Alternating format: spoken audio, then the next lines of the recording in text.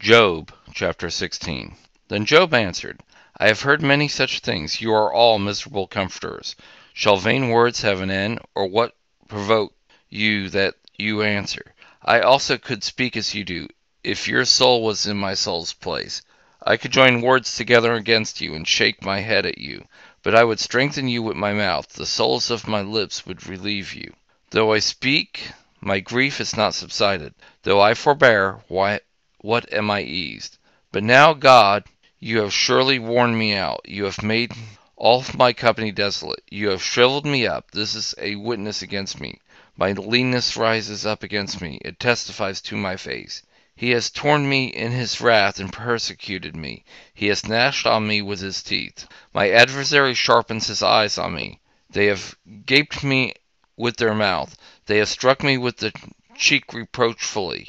They gather themselves together against me. God delivers me to the ungodly, and casts me into the hands of the wicked. I was at ease, and he broke my heart. Yes, he has taken me by the neck, and dashed me into pieces. He has also set me up for his target.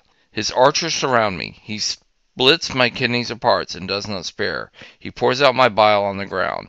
He breaks me with a breach on a breach. He runs at me like a giant.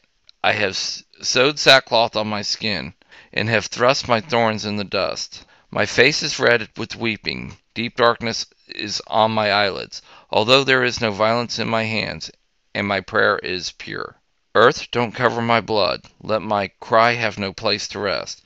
Even now, behold, my witness is in heaven. He who vouches for me is on high. My friends scoff at me. My eyes pour out tears to God, that he would maintain the right of a man with God, of a son of a man with his neighbor. For when a few years have come, I will go the way of no return.